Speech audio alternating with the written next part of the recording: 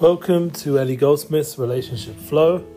I'm using a new machine, iPad, first time recording on this. Our Flow podcasts, we have the Unity Flow podcast and the Relationship Flow podcast, and also our Amunah is our future podcast. These three podcasts, thank God, are growing.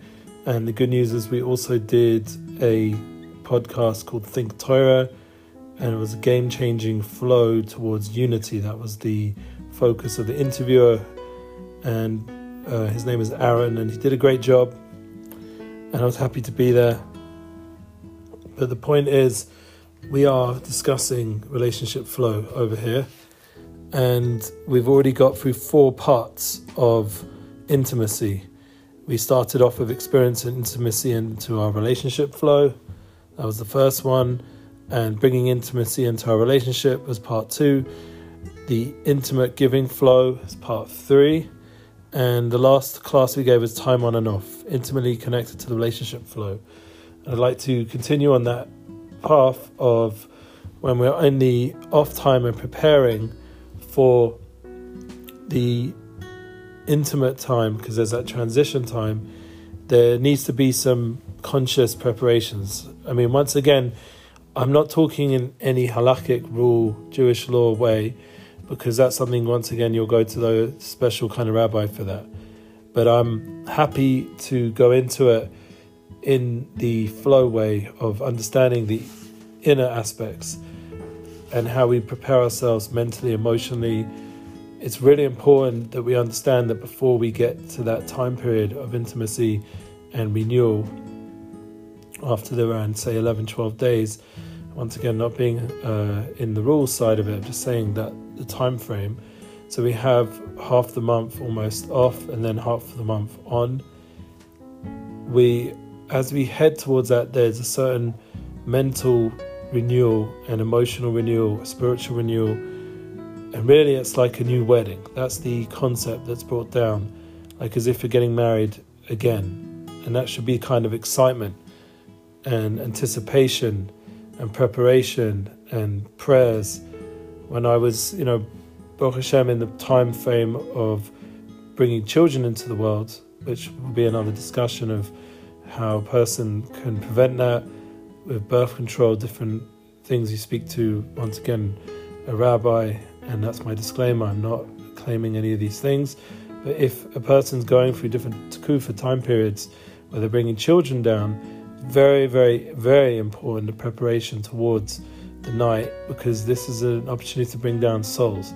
I do believe that the whole way through the marriage, the truth written in our holy mystical text is we're always bringing down souls whenever we connect. Like we mentioned from Marachai Kodesh, from Avram Avinu and Sarah Menu, when they would connect, and even though they didn't have a child till Avram was 100 and I believe Sarah was 90, that all those years before, they were bringing down all the neshamas, all the souls of Yisrael, of the Yeshish Mibiyasos of the Torah, the 600,000 neshamas that are, in essence, the souls of the Jewish people. Obviously, there's more people than that, but the root level souls. And that's the idea of when you're together intimately, you're creating that unification, that unity experience, that united soul experience, and the souls come through that level. So really, a person always has to prepare in a spiritual way and pray. A simple one to say is Psalms 23. Easy to say, everyone knows it off by heart pretty much. I remember, being about Tshuva, saying it in Harrow on the Hill, in the same place of worship where the Yoshkaniks, the people who worship JC, or hopefully not, but they worship God, but they in JC's name. They then it happens to be where Winston Churchill's buried, that kind of place. I remember reading that out a few times there in English.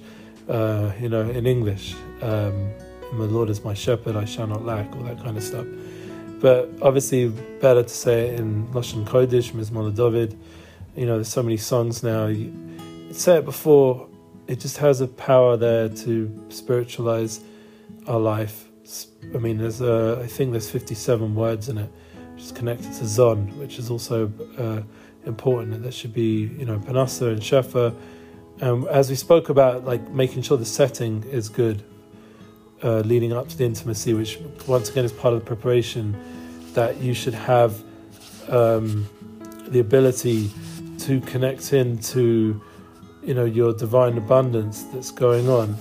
And as I'm trying to do this, so many people are reaching out. I don't know why at the end of the week people wake up and start wanting. I had to do invoices at the end of work for people that's like from a year ago. Like people wake up at the end of the week and send out these messages. Maybe some of them from America, but anyway, just to say, like, this is exactly the point, that you're trying to get ready for your intimate night, and then life's hitting you up with so many things, and you have to really think ahead. Like, can I not have those arrangements that night or that day that's going to put me into a not good state of mind? And, spiritually, there's other prayers you could say, like the Rambana Kodesh has a Fazer Kodesh and for Holy Seed and all this kind of stuff. There's so many ways you prepare yourself. And personally, for years I was always busy with mikveh and purification, and even for the man's side, obviously for the woman, and that's obligational. But the point is that for the man, like, he should get his mind into spiritual mindset, that he's about to join with his soulmate, and not, God forbid, and I'll be a bit crude here, but just to say the words so we will understand, it's not some porno experience. It's that should be something that furthest from their mind, that you're about to connect with your soulmate, and it's a very delicate, idle, spiritual bonding. And obviously we'll talk about maybe some of the more aspects of intimacy, but right now we're just that transition time as we're heading towards it.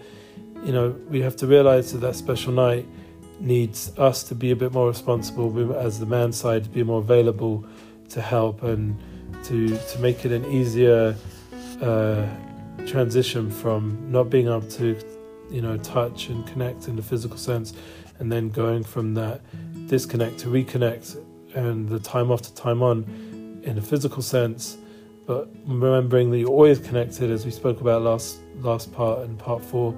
So being this is part 5, the main point is preparation for the night of renewal. And I think that all of us should really think and meditate and become more mindful with this.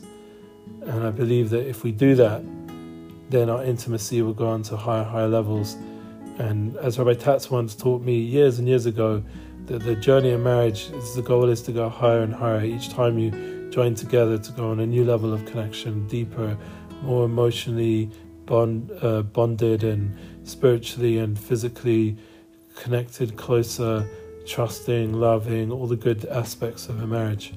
And I pray that we should be blessed with all these good things. Amen. Have a beautiful week, a beautiful Shabbos, and may we all connect in the right time, in the right way, the right person.